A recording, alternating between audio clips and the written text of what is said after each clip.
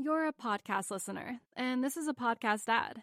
Reach great listeners like yourself with podcast advertising from Libsyn Ads. Choose from hundreds of top podcasts offering host endorsements, or run a reproduced ad like this one across thousands of shows to reach your target audience with Libsyn Ads. Go to libsynads.com now. That's LIBSYN ads.com.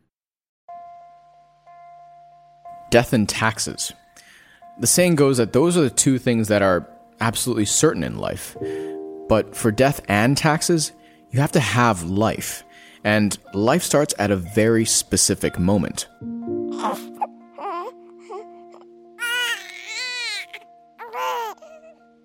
This moment, the time when a person's life begins. Now, we often strive to define our place in the world, but we neglect to realize the importance of our time in the world. Say, for example, baby boomers, whose time started between 1946 and 1964, they would have completely different set of opportunities and risks when compared to, say, millennials who were born between 1977 and 1995. Everything from education, technology, job opportunities, wealth accumulation, pension benefits, all will vary greatly when comparing generational demographics. Neil Howe, the author of The Fourth Turning and the person who literally coined the term millennials, walks us through some of the insights that come from analyzing demographic cycles and looks ahead at what our current demographic phase tells us about the future of economics, politics, and society as a whole. One attribute of millennials is they don't mind being dependent on other people in a way that's constantly shocking Xers and boomers. Where we have to have save to the cloud. No, I want my own, pin my magnet right under my desk, and whether it's car, no, I want my own car, an apartment, no, I want my own. See, these millennials, they go into these cities, they live with other people, they don't mind sharing their bathroom, they share their kitchen, they share their rides, they share their, you have the sharing economy, which they're very comfortable with. Cars is interesting. We do a lot of surveys with Nickelodeon, and you ask kids who are 12, 13 years old now, when are you going to get your license and driver's license? And their answer today is, Mom, do I have to? This week on Adventures in Finance, demographics.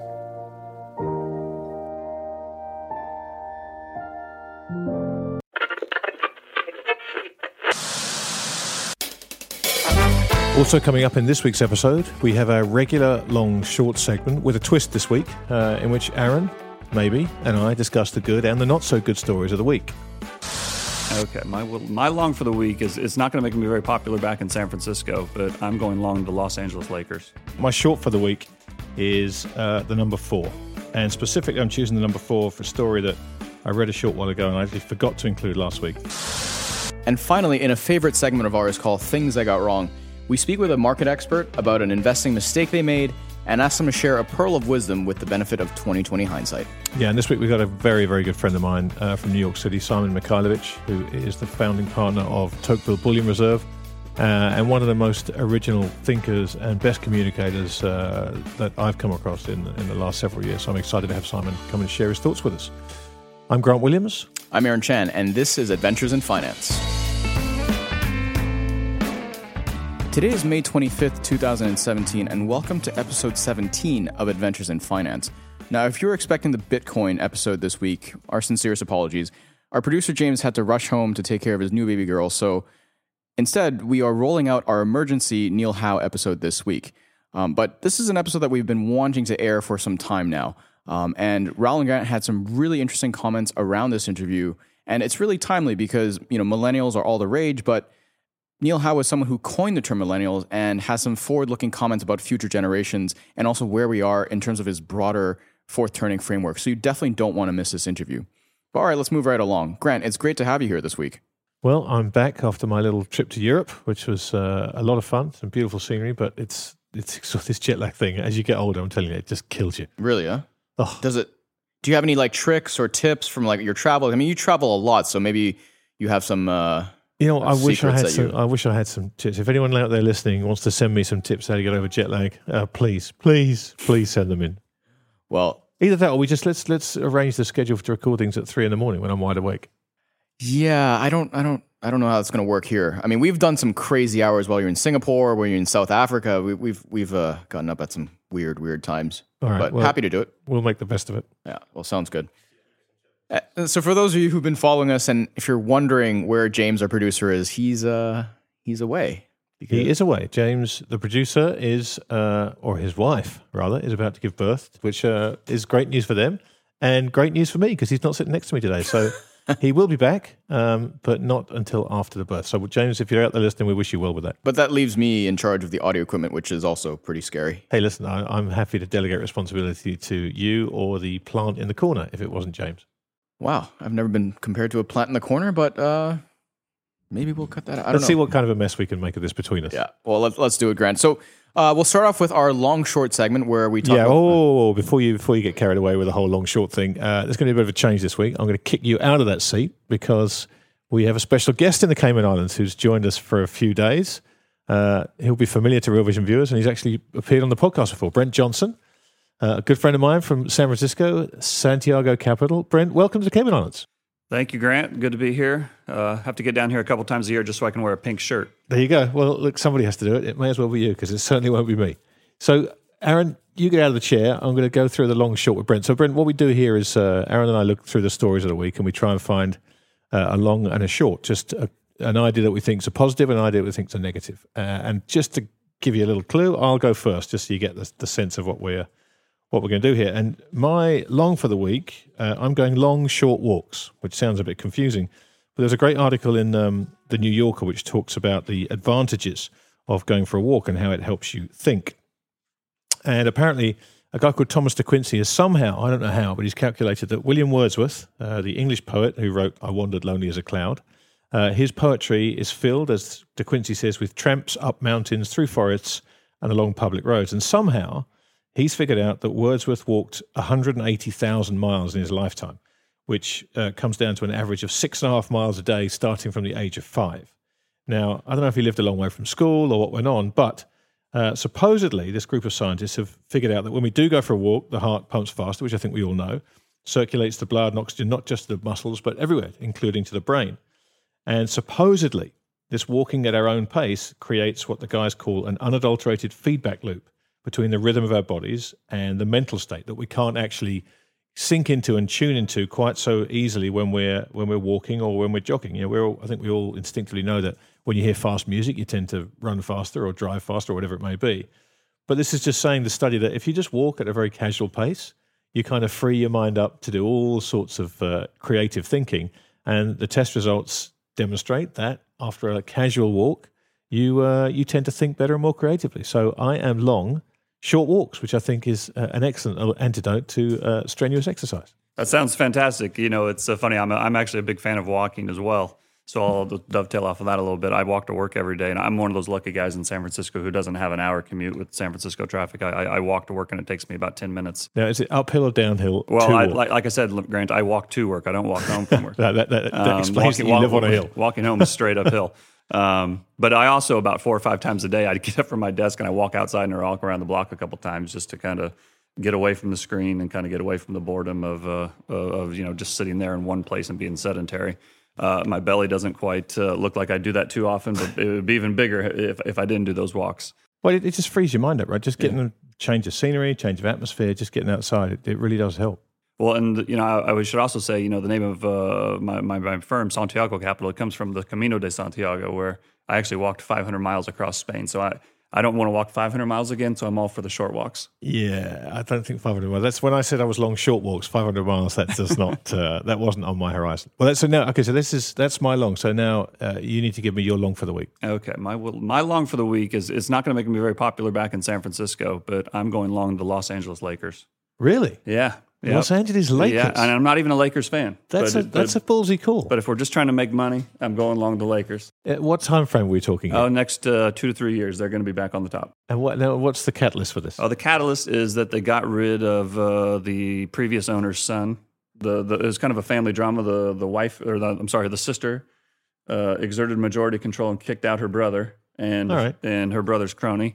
And so, they've been down for 2 or 3 years, but everything's cyclical. It's too big of a team, too good of a team, too much history to be bad much longer. They got a great young coach.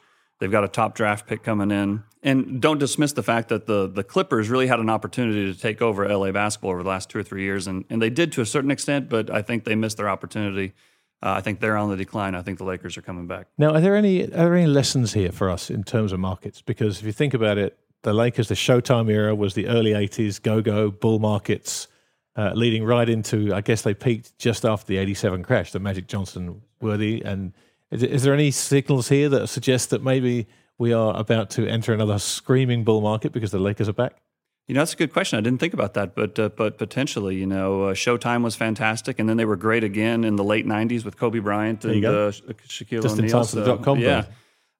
And then we had the bust right there. So maybe we're due for a run in the markets along with the Lakers. The cyclicality of markets and the Los Angeles Lakers. All right. Well, look, my short for the week is the number 4, and specifically, I'm choosing the number 4 for a story that I read a short while ago, and I actually forgot to include last week. But for some reason, the SEC have given approval for a 4 times leverage ETF.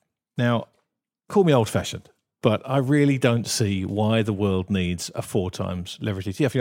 I was reading the story, and all I could think of was there's something about Mary and the guy who's got this great idea, 7-minute abs, not 8-minute abs. I'm going to come up with 7-minute abs, and it's going to change the world.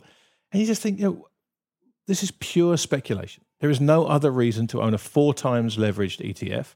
And it's pure leverage on top of the 3 times leveraged ETF, which clearly wasn't enough for some people. And the thing that worries me about this is the amount of money that's being pumped into ETFs, this move to passive management. And this offers notionally a way for people to juice returns by getting the extra leverage.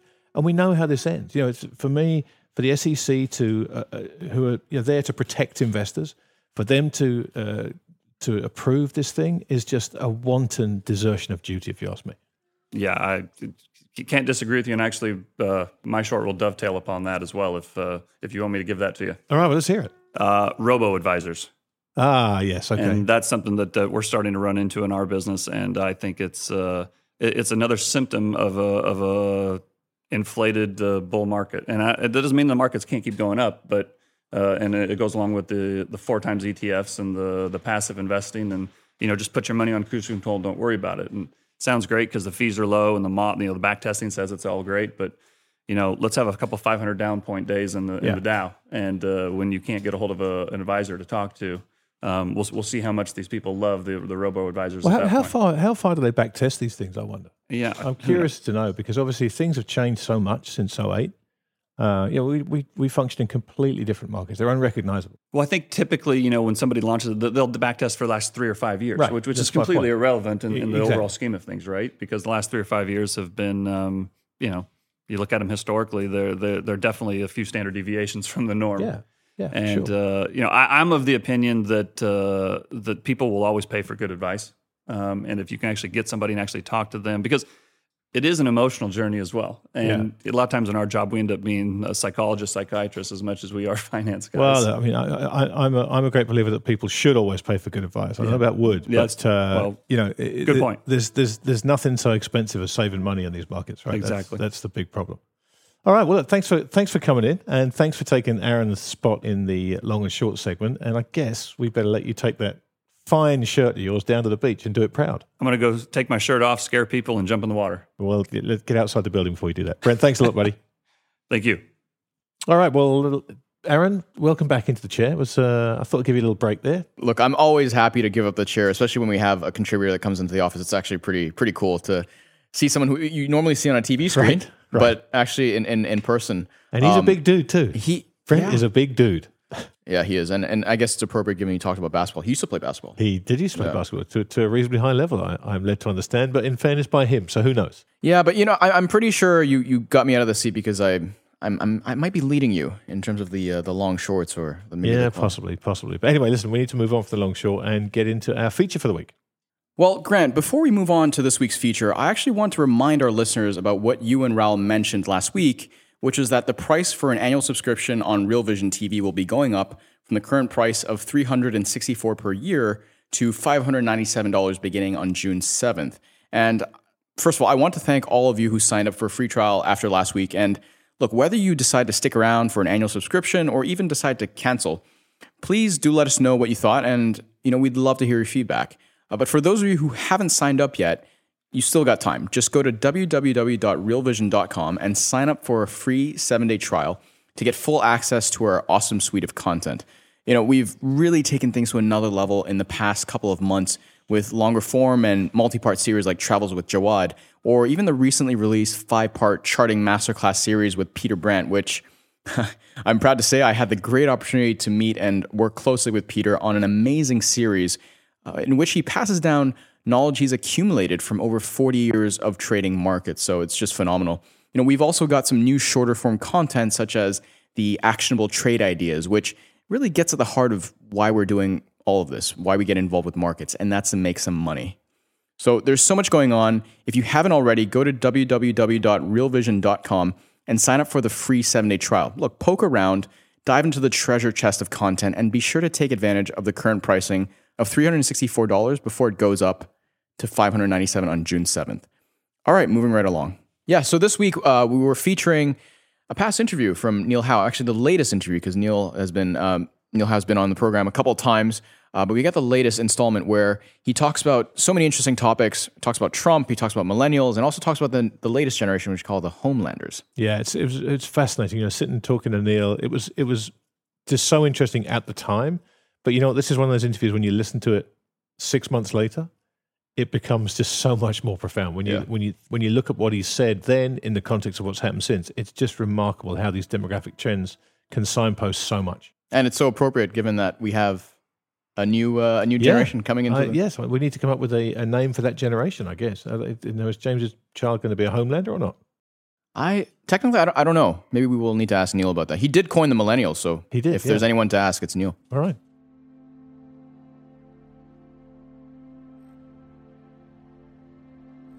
Can't wait to get stuck into this one. Neil Howe, Demographics. The Fourth Turning is one of those books that went viral amongst many of us in the industry.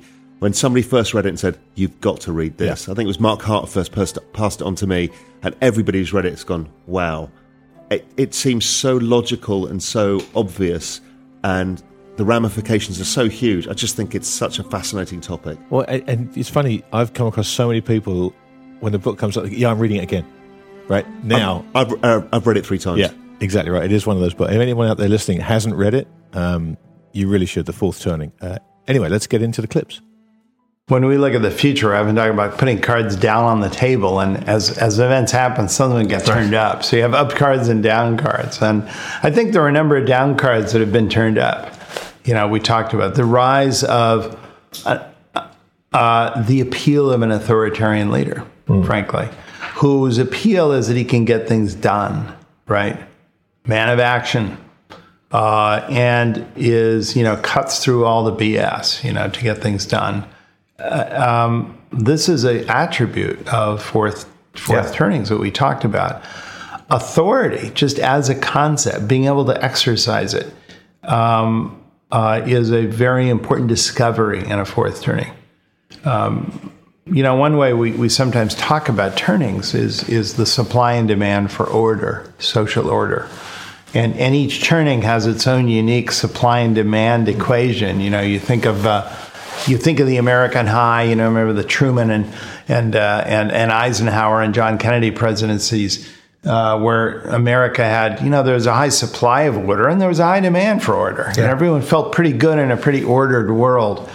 In the awakening, the supply of order remains high, but the demand for order declines, and that creates the arguments and the passion and the revolts and the culture clashes of that era. In the third turning in the 90s, the supply of order and the demand for order are low, right? And so everyone's happy in a world of sort of free agents and government not doing very much. Very often technocrats just sort of in charge of the process, right? And I think it's interesting, as we came out of a kind of a symbolic event that happened there was 1989, 1990, the decline of the the end of the Berlin Wall, and certainly in Europe and around the world, the idea that we would be without walls, a borderless state, all individuals would be free, and we had kind of you think of the leaders of that, like the John Major, the Václav Havel, or Gorbachev, and the leaders, Jiang Zemin. Do you remember in China, this was their famous third generation of leaders. These were all technocrats who were just setting up a system, a process where individuals could get what they want. And we were kind of happy with that.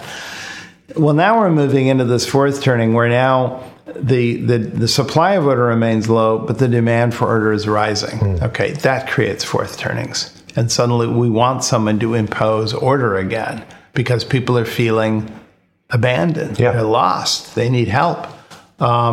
And so we no longer are looking for a process. We're looking for outcomes. This is all stuff that we wrote about in the fourth turning, and the rise of populism, an intense interest in various definitions of community, whether it's regional, local, national, which all, the very idea of community presupposes in versus out. That's what a community is. It's what's in versus, I can't remember, Lao Tzu, a bowl is, it's what it's not as well as what it is. The old, anyway, I don't want to get too metaphysical here, but that's what a community is. It separates in from out. And all of these things come back in a fourth turning, and it's associated with the aging of each of these generations we see today. A demand for order, a demand for authoritarians. I mean, okay, we got them. Yeah, and it looks like it's spreading. Yeah, this is why this book I think is so important for people to read. I mean, it's not a difficult book to read. That's the surprising thing. You look at it and you go, "Oh man, that looks like a piece of work." But it's just filled with stuff like this. And you and I are both adherents to cycles in nature, in business, in everything. And I think when you read this and you look at the parallels that Neil brings up right through history, you can see it repeating time and time and time again. And it's such a good framework to have as to what might come next. I mean, it's not guaranteed, but it might come next. And also, it's a simple thing. If you bring it down to the individual level, we all tend to rebel against our parents. And that's what creates these generational differences. You rebel against your parents and your grandparents, and that's why you get these kind of four kind of waves of different thinking. And I think that's one of the key things that there is in all of this is we're humans and we kind of act in the same kind of way, and it's vaguely predictable, cyclical. And to Neil's point, about this, we rebel against our parents, but then when we have our own kids, we try and impose order on them, right? Because that's the cycle. That's the cycle of life. I mean, it's just a fascinating book. So much in it. But we'll get on to the next clip, which specifically talks about the emergence of leaders during periods like this, which are fourth turnings. That's interesting. I mean, that's all kind of part of the script, isn't it? I think that leaders are, when you look at them from a generational standpoint or a turning standpoint, you see that leaders, to some extent, and I don't want to kind of side with Tolstoy here, but history makes leaders as much as leaders make history. And the fourth turnings bring forward people who were never thought to have any particular promise earlier in life. I mean, it's interesting to think about, the last fourth turning, obviously the iconic leadership of Franklin Delano Roosevelt, through the Great Depression and World War II. A guy who was considered a lightweight in, his university, his college. Was never considered terribly, had any particular ambition. He was a very rich guy, could do whatever the hell he wanted, right? And he was considered kind of he dabbled in stuff. Yeah. Then he had polio and he had various things that kind of got his life on track and gave him a greater sense of edge. But as the story's been told many times, in 1932, there were a lot of other Democrats who thought this was a great time for them, and he just barely got the nomination. He was considered by many unfit, and he had serious opposition to his candidate, and many thought he really was not the adequate or the right man for the time.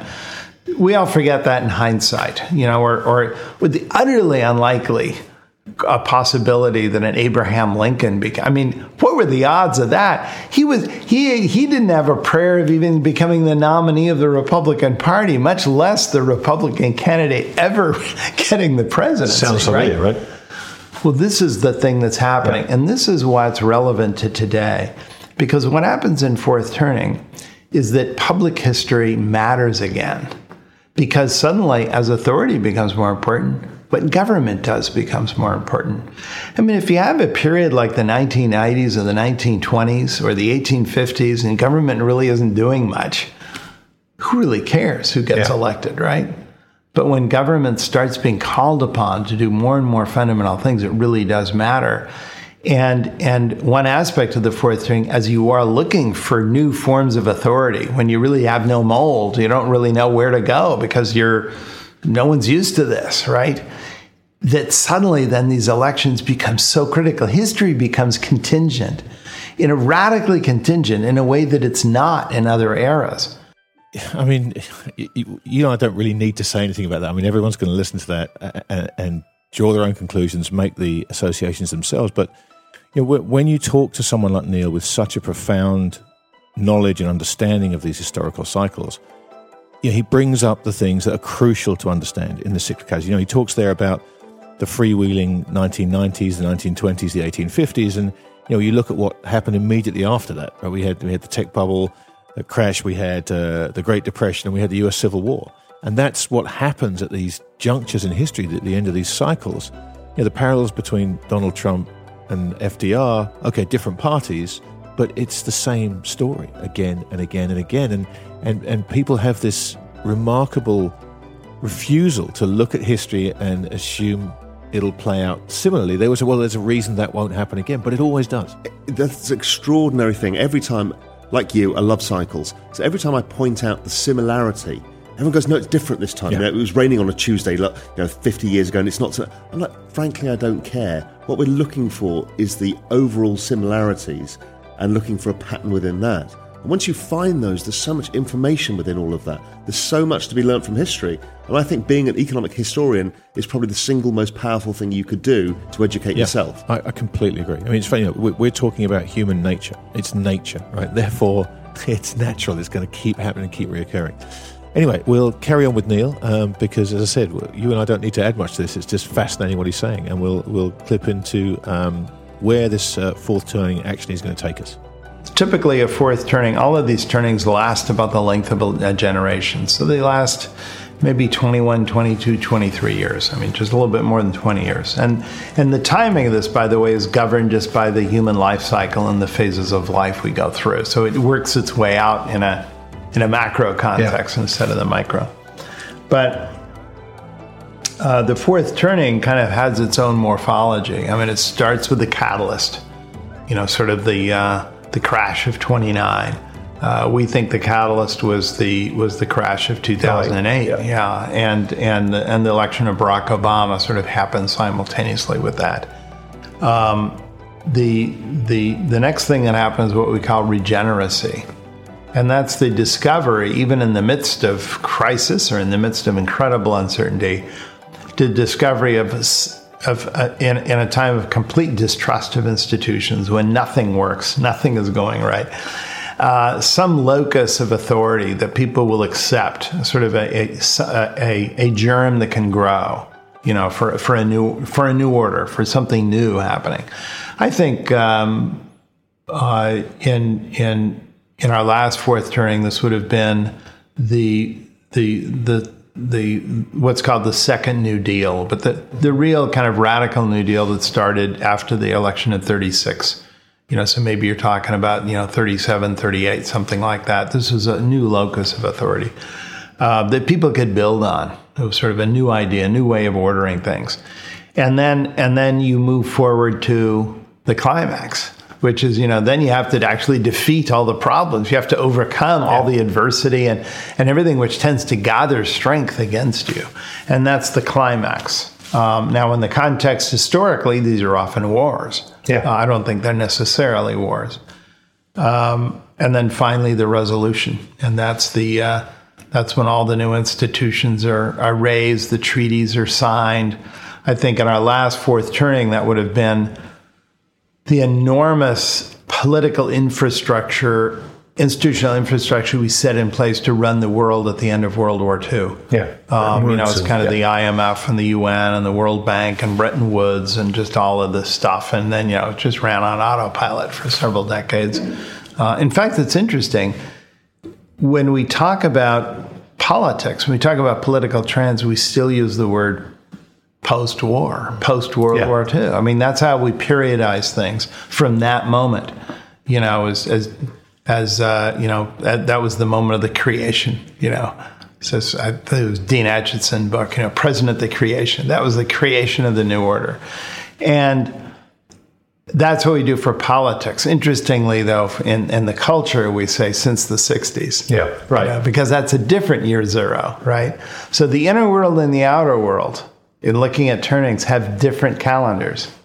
I think one of the interesting things here Neil talks about was whether the catalyst for this fourth turning was 2008. I'm not entirely convinced yet.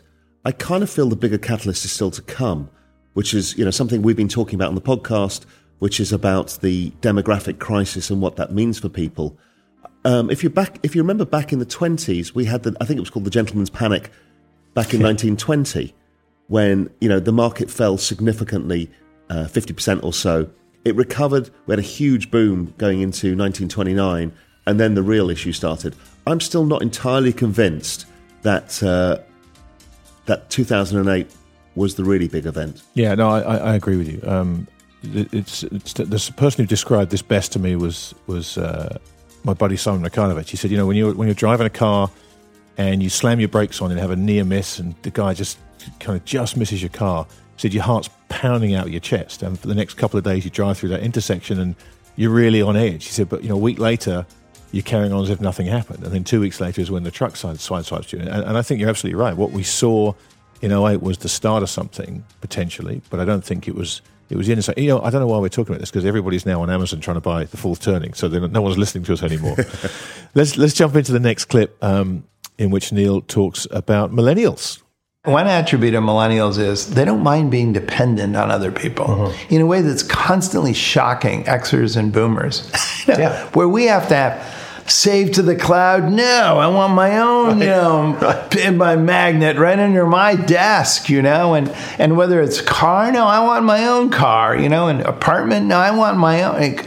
See, these millennials, they go into these cities, they live with other people, they don't mind sharing their bathroom, they share their kitchen, they share their rides, they share their, you have the sharing economy, which they're very comfortable with. Cars is interesting. We do a lot of surveys with Nickelodeon, and you ask kids who are 12, 13 years old now, when are you going to get your license and driver's license? And their answer today is, Mom, do I have to? Yeah. Whoa. Yeah, that's a big change. Yeah, it is a big change. So what drove us to know exactly when we were going to get our license? Risk-taking and independence. Those are the two things those are two brand markers that could reliably sell cars to young people. Yeah. Those things don't really carry much with millennials, risk-taking and independence. And these are generational changes. Yeah, they also don't have as much. That's true, and they're making do with less. And interestingly, there's indebtedness among millennials per capita over the last 15 years has gone down markedly for every category of debt, hugely for mortgages, cars, credit cards, or whatever it is, with the obviously fantastic exception of student debt, which has gone up, which is the one kind of investment they think they can't afford not to make. But in any case, looking ahead, and I think, when you're still in your 20s, the idea of saving seriously for the future is still kind of a future-oriented thing they're doing, is something we have to think seriously about. And it may be a new kind of economy with, higher earnings yields, higher dividend yields, lower PE ratios. The kind of economy we used to have. Yeah, that you can invest in. Yeah, that you can invest in if you're a young person. One thing that millennials are, as well as the generation coming after them, they're builders. Yeah. They want to build, all that horrible kind of spiritual, inner emotional stuff that boomers worried about. Well, that was great for mom and dad, but, I want to go out and build stuff. I want big things to work. And the idea of an emerging generation that can think big about public spaces. Instead of just inventing the next car, what about inventing the next transportation infrastructure, right? Move us to the next level, as they say in Sega Genesis. I love that you can be talking about millennials and throwing the Sega Genesis in there. I have no idea what that is. Of course you don't. It's. I agree with a lot of what Neil said. The one thing I would throw in there, though, is just the cost of everything, and the fact that how much of this is their nature, and how much of it is the fact they share stuff because they can't afford. That's exactly what I wrote down here on this bit of paper. Because I remember when I started work back in 1980. Within a couple of years of working, I could afford to buy a house. I mean, it wasn't a big house, but I could afford to buy a house, and I could get my foot on the property ladder, as people call it. That is completely unattainable now, particularly if you've come out of college with $70,000 of student loan debt. So I think to a big degree, millennials are a product of the environment. Their mindset and the way they do things is kind of been forced upon them. Yeah, I agree. So they can't afford to do things. So I think for the world to essentially work and to have a transgenerational transfer of assets, asset prices need to be a lot lower. Yeah, they do. Otherwise, there's no buyer.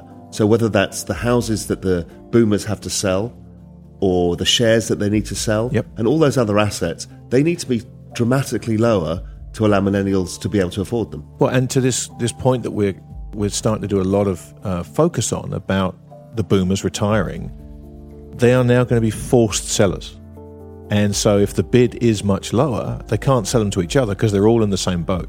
So the buyers are going to have to come from that younger generation. And it's a great point you make. They are buyers lower down, as the old phrase goes.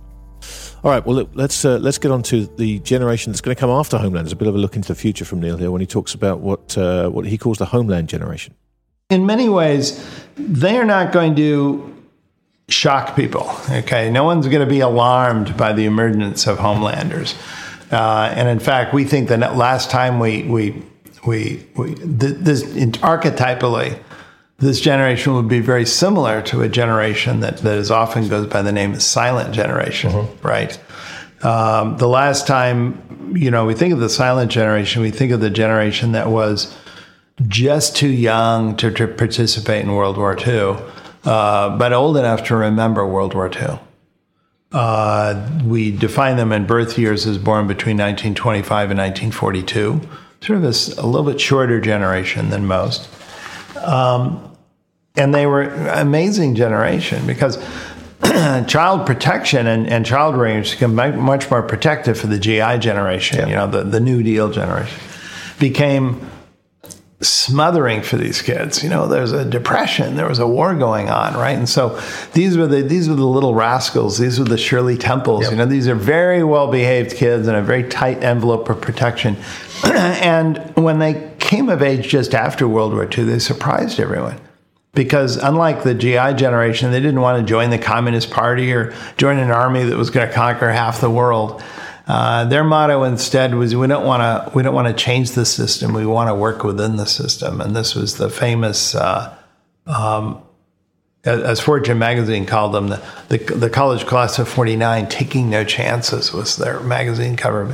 But that's the image, the image of these sensitive kids who were almost middle-aged, in their early 20s, having very long time horizons, thinking ahead, being very differential, not wanting to make any waves. After all, we've been through this huge crisis. So many people had died to build this order. I'm going to be that selfish as to... So they were good kids in that way. Their first question in job interviews were about pension plans. Yeah. And they got those defined benefit pension plans, right? They had kids incredibly young in life because, we had an economy where they could afford to have kids. And they've done super well economically all their lives. This is the Woody Allen generation. 80% of life is just showing up. So they've done very well. And today there are people in their late 70s and 80s and their media net worth relative to younger generations is far better than ever before in America. We've never seen elders so educated, so wealthy, and so nice. And they're constantly setting up, college trust funds for their grandkids, and they're subsidizing. They're the ones who fund all the extended family vacations in America today. It's all these Xers and boomers who have their parents, fund these things. But they're a wonderful generation. They're a technocratic generation. They were always the expert. Interestingly, and this says something about their low profile in terms of leadership. This is probably, undoubtedly, this is going to become the first generation never to occupy the White House. There's no president from this generation. They're completely leapfrogged. We went from George Bush Sr., who was a fighter pilot in World War II, to Bill Clinton, who was born after World War II. Fascinating. Absolutely fascinating. When Neil talks about this stuff, we spend a lot of time talking about cyclicality, as we've pointed out. And you just wonder, this is chicken and egg to me, because you look at how Neil sees the Homeland generation and what formed the last generation of similar ilk was coming out of a war. Now, does the cycle of these guys come in, or are we saying on a bigger level, we're heading to a war that these guys will come out of? Because suddenly that's a topic that people are now ready and willing to discuss, whereas they weren't, no more than a couple of years ago. Yeah, I agree. I mean, the war thing is always slightly controversial, but I think there's clear dotted lines where that could potentially happen. Now, I'm not necessarily sure that war has to mean war either. It can be stealth war, it can be economic warfare. It's conflict. It's conflict. I agree, yeah. It's conflict that is catastrophic in some sort of nature. And I think the next generation of kids will come out of this exactly as the kids over World War II did as well. I think that's dead right. History doesn't repeat, but it rhymes. All right, well, look, we've got one more clip. And Neil asked us a fascinating question. An interesting way to think about generations is one of many ways of kind of drawing boundary lines is to think about what a generation does not remember. As sort of, defining its last birth cohort, right? So you think about the silent generation. What does it not remember? It doesn't remember anything before the Great Depression. Born in 1925, they really don't remember anything before the crash. Yeah. So the GIs all remember the Roaring '20s as kids, but the silent didn't. Boomers, what do they not remember? World War II, obviously. Generation X, what do they not remember? They don't remember the American high. And so a good test of an Xer is, do you remember John Kennedy's assassination? And a boomer does, an Xer doesn't. Well, you finally get to this generation coming after millennials, the homelanders. What will they not remember? They will not remember anything before 2008. Yeah. And that will mark them off. And it will mark them just as much as earlier generations have been. And the more we see history change, the more we realize that there is no end of history in that sense, right? That we realize, these new eras that we're creating today will be every bit as different as the ones we remember. And I think that's one of the things we forget, as we think of the present and the future as somehow featureless, right? Oh, our past, they had these incredibly different moods, but the future is just going to be this featureless glide. Yeah. No, it's not. And you go back to the first page of the book and you start reading it again. I mean, it's just so fascinating.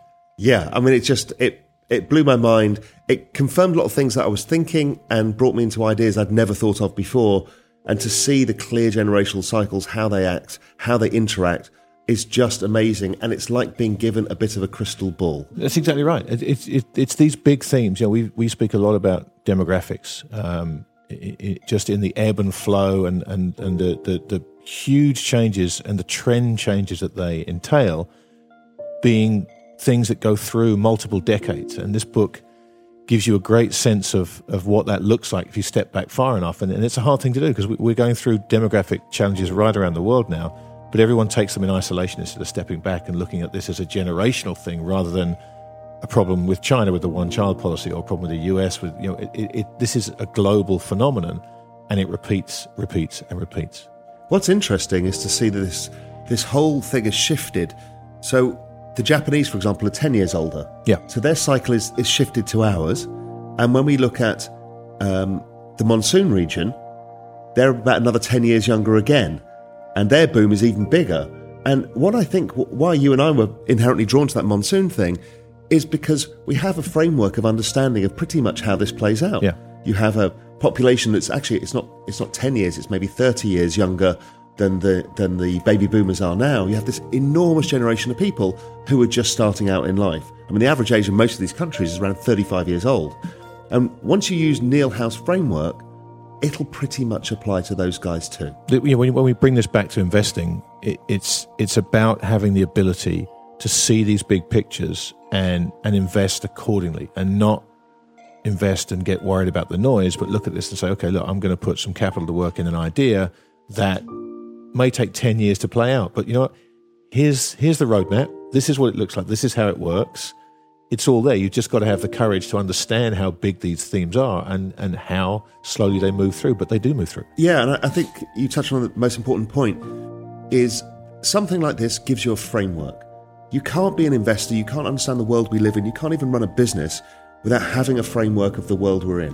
You know, who your customers are, how they're going to react to the goods that you want to sell them, how the investment market's going to react. And this generational framework is one of the longest of all, but one of the most useful, because it gives you huge tailwinds. Baby boomers always had this massive tailwind behind them because they were driving everything. Yeah. And again, go back to the monsoon, this is why it interests me and you, is the fact that we've got a ton of young people all ready to consume and do all the things the baby boomers did. All right, well, I've got some reading to do. I'm going to go back and read The Fourth Turning again, I think, now. So we'll move on with the podcast. So, Grant, coming out of that interview, I remember the first time I watched that interview, I felt like I was traveling through time. It was such a trip because he's talking about these large cycles that happen over decades, and even going back in time talking about Second World War, First World War. So it's one of those interviews where I love to come back to because it's like reference material. Yeah, you know, I mean, it's very rare that you can actually say, this guy wrote the book on something, but Neil did, right? He and Bill Strauss wrote this book, The Fourth Turning, and it's become a Bible for so many people in trying to understand these demographic trends. And Neil has such a deep and encyclopedic knowledge of what is slowly starting to dawn on people is arguably the most important thing to understand right now as we watch the baby boomers come out of the workplace and start to retire.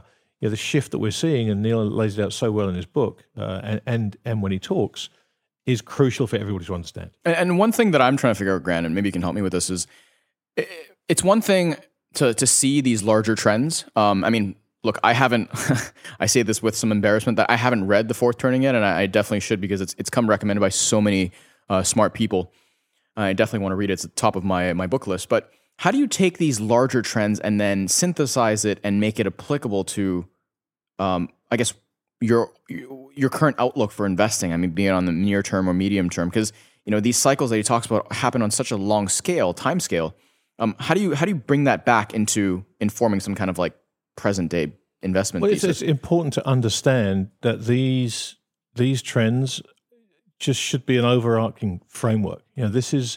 We're essentially working within the demographic trend. That's it. Everything else you do is really driven by those demographics. They drive consumption, which is 70% of the US economy, for example. I mean, that's an important dynamic to understand. And as the boomers retire, as Raoul and I have talked about, they will ratchet down their consumption very fast, and it's happening right now. So I think the important thing for people to take away once they get a handle on these demographics is not the easy conclusion, which is, these are too big for me to focus on, too big for me to really factor into decisions.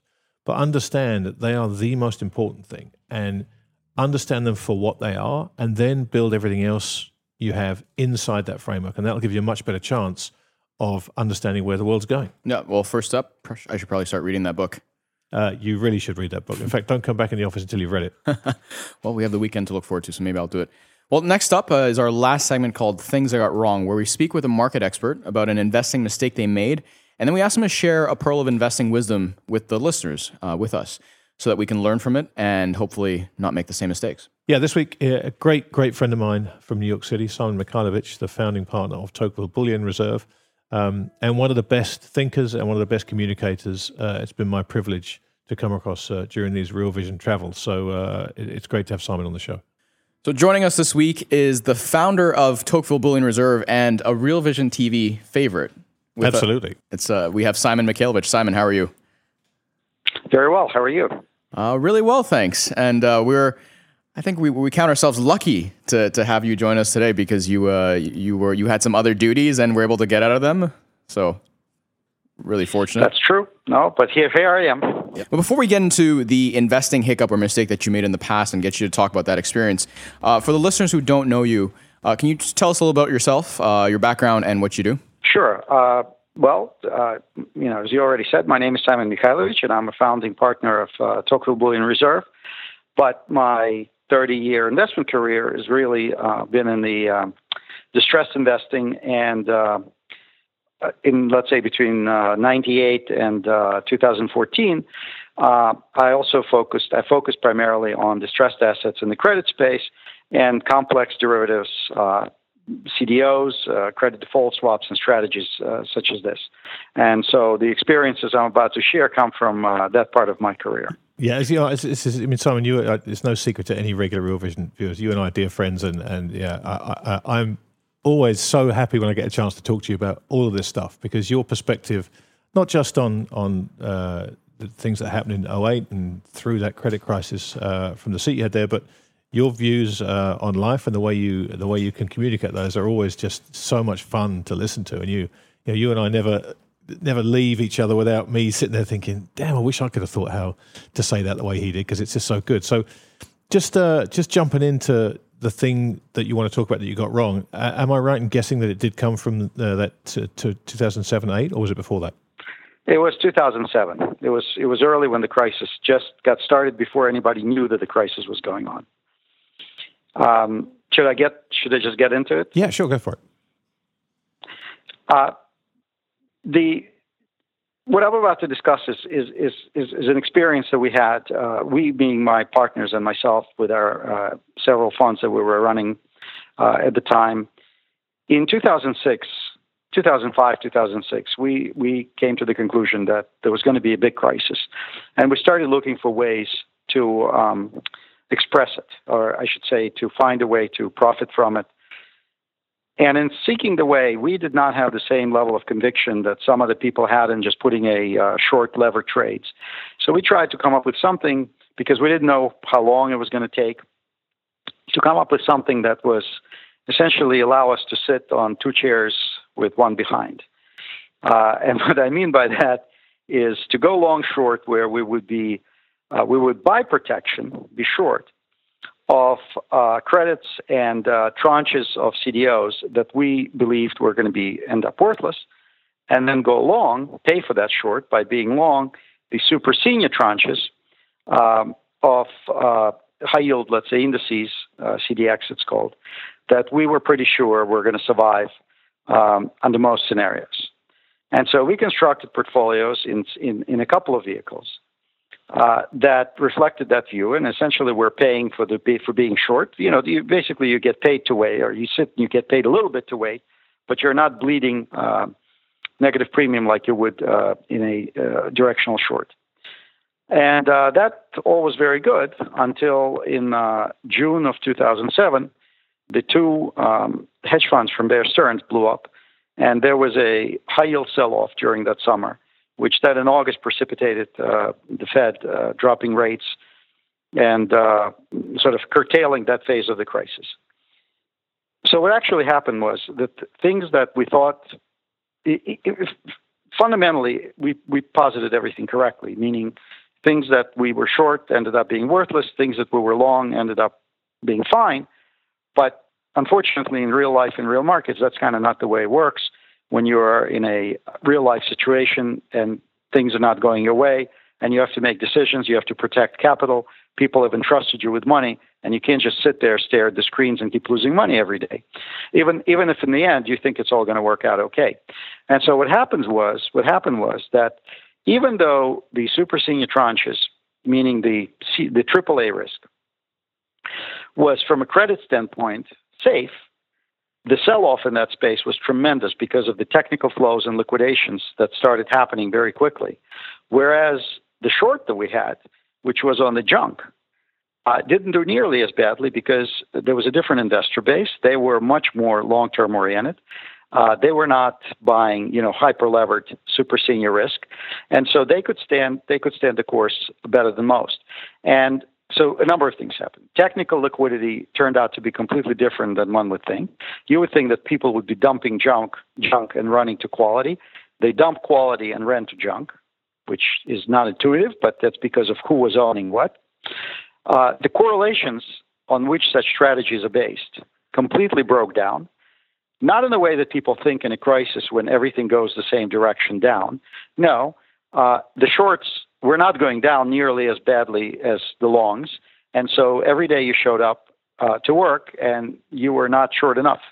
And so you had to keep managing that, and in the end, of course, it's all you do is you get run around the pole and lose more money. And then, of course, the counterparty risk, and in this case, it wasn't the fact that we weren't, that the counterparty failed yet. That happened next year. But when you're levered, you have counterparties that may call in your leverage. Now, that did not happen to us, but in the mere fact of trying to manage that situation exacerbated the problems. And so that's what happened. So in the end, the final thing, what's also turned out to be critical, is the kind of money you're managing while you're doing all this, because we had two funds. One was a 5-year lockup long-term fund, fundamental. That fund did fine. But the hedge fund that had monthly liquidity didn't do well at all because we were trying to manage volatility. And when things are completely broken down and you don't know what's the next day is going to bring, you're trying to react in advance. And of course, you end up overreacting. And so the fund that was liquid and where we tried to defend the positions lost 38%, peak to trough. And the other fund was only down a few percent because, frankly, we just stood our ground and didn't do too much. So sometimes doing nothing is better than doing something. And that's what happened. And I can share the lessons from that, but that's the gist of it. Yeah, look, I mean, that's it's a story that's going to be familiar to a lot of people that were in the markets at those times and saw exactly what you saw. I mean, I certainly saw it, that liquidity became everything. It was the only thing that mattered. And so people sold what they could, not what they wanted to. But when you talk about the lessons, I'm fascinated to know what you took away from that and how it shaped the way you look at structuring these risks post 2008. Well, what I took away from that is that leverage in the moment of uncertain liquidity is an extremely dangerous thing because you don't really have ability to foretell which way things go. It's like I said, liquidity sometimes is counterintuitive in the moment of distress. Things that you would expect to be very liquid become a lot less liquid and a lot more volatile, where things that are inherently illiquid potentially become less volatile because there's no liquidity and nobody does anything. So if you're executing a strategy that relies on leverage, and leverage relies on hedges performing as expected, you may be for a big surprise. And that, in fact, a lot of funds did blow up. We thought we did badly, but then when the experience was over, one of our clients, fund of funds, approached us and said, so we thought they were coming to berate us. And they came to say, so tell us what you did right and why didn't you lose all the money like all the rest of these strategies in the same space? So the lessons are, you know, leverage is very dangerous. Ability to hold a trade is uncertain. It's not necessarily in the hands of your counterparties. It's also in your own hands in a way that, are you capable, do you have the stomach to sit there and watch losing 2-3% every day without any idea as to how long this is going to go on for? And as a fiduciary, do you have the stomach to sit there knowing that the people have entrusted you with money and you're losing it? And even if you think you're right, at some point you have a duty to mitigate the losses. And of course, as soon as you start mitigating the losses, you're preventing your ability to come back when things that are oversold or overdone revert to where they should be. So ability to carry the trade, both emotionally from the manager's perspective and from the counterparty's perspective of not pulling the leverage and pulling collateral from under you is something that I don't think most people kind of put together. So you have correlation risk, you have counterparty risk, and you have liquidity risk. And the problem, I think, that the technicals, and given the, let's say the ETF market today, given the uncertain nature of some of the instruments that are being used and untested nature of some of the instruments that are being used, I think these are huge unknowns. And the more leverage there's in the system, the more unknowns and the more drastic the outcomes. And so those are the lessons that I took out of it. Yeah, Simon, I guess it doesn't matter whether you're trading complex derivatives or whether you're trading ETFs. I mean, those principles apply, and you think about it seriously. I mean, Grant and I were talking about recently this 4 times levered ETF that was recently approved by the SEC. So those lessons that you just talked about there and the takeaways from 2007, I think hopefully our listeners will take that in and consider it seriously for their own trading. Absolutely. Well, what I took away is that in October 2007, we launched a directional short fund. We just said, you're going to want to be short, you got to be short. You can't play games. And so that worked out very well. Of course, the timing was very good. But even there are lessons were learned there as well, with counterparties, with Lehman failing and not paying. Other people paid, so diversification. But in the end, all the shorts were paid off by the U.S. government but for the fact that all the banks got bailed out, nobody would have collected anything from these types of contracts. And that's really something, that's why I do what I do. That's why I decided that the next crisis should be played through something that's not levered and not counterparty dependent because of these lessons. I think I can guess what that thing might be. Rhymes with old? Well, yes, it rhymes with gold. It's physical gold because it has no counterparty, and it's completely independent, and it cannot be impaired, and nobody can pull it from you. So I've just decided, based on my experience, that this is the way to go next time. I may be wrong about that, but given what I see so far, it continues to feel pretty right to me. Well, Simon, it's been a great discussion, and I wish we could go on for longer. But for our listeners who want to follow you or read your work, where can they do that? Sure, they can follow me on Twitter, S_Mikhailovich, MIKHAILOVICH. The website is bullionreserve.com. Just one word, bullionreserve.com. Yeah, well, I've played my cards. Everyone knows that you and I are friends, but I can't endorse your work highly enough. You're a great source of information and rationality to me in an often irrational world, and I appreciate every time I get a chance to talk to you. So, Simon, thanks so much for doing this for us today. Thank you so much. Of course, thank you. And Grant, it was great to finally speak with Simon, because I remember when I first started watching Real Vision. I think Simon's interview was one of the first or second interview I had ever watched. Yeah, very early. And watching Simon and then listening to what he was saying and the way he was, and observing the way he thought, I felt like it took my understanding of gold to another level. Because I came from I don't want to say like the underground when it comes to the gold world, but to hear someone like Simon speak about gold in such a nuanced and sophisticated way, I think made me think differently about gold as an asset class. Simon's perspective is colored by a childhood growing up in the Soviet Union, not Russia, the Soviet Union. It's important to understand that. So Simon's seen a lot of the things that people want to own gold to protect them against. He's seen them happen for real, and so he has that frame of reference that make him understand and entertain a range of outcomes that most people just don't have the capacity to assume. His tales are much, much farther out than most people's, and that's a really useful thing to have. Yeah, expropriation and confiscation aren't just difficult, fancy words to say. They're real concepts that he understands and lived through. So, it was amazing, great experience speaking to Simon. Well, look, that brings us to the end of this episode. Before we cap things off, just a quick friendly reminder that the current price for an annual subscription of Real Vision TV will be going up from $364 to $597 on June 7th.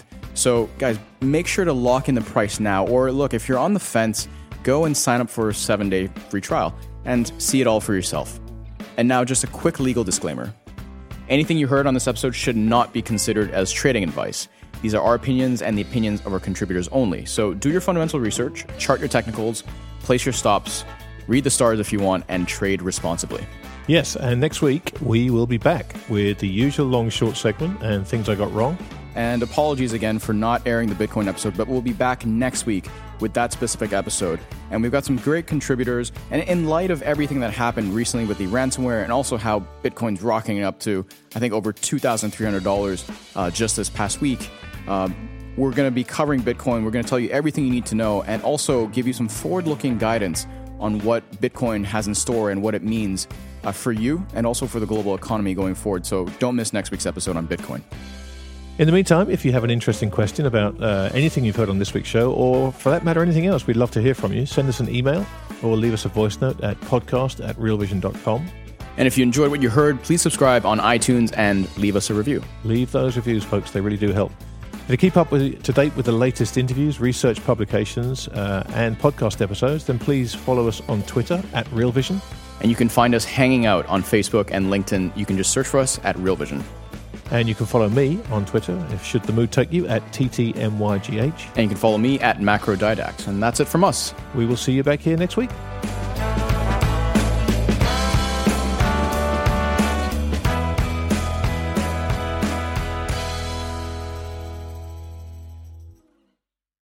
You're a podcast listener, and this is a podcast ad. Reach great listeners like yourself with podcast advertising from Libsyn Ads. Choose from hundreds of top podcasts offering host endorsements, or run a reproduced ad like this one across thousands of shows to reach your target audience with Libsyn Ads. Go to libsynads.com now. That's LIBSYN ads.com.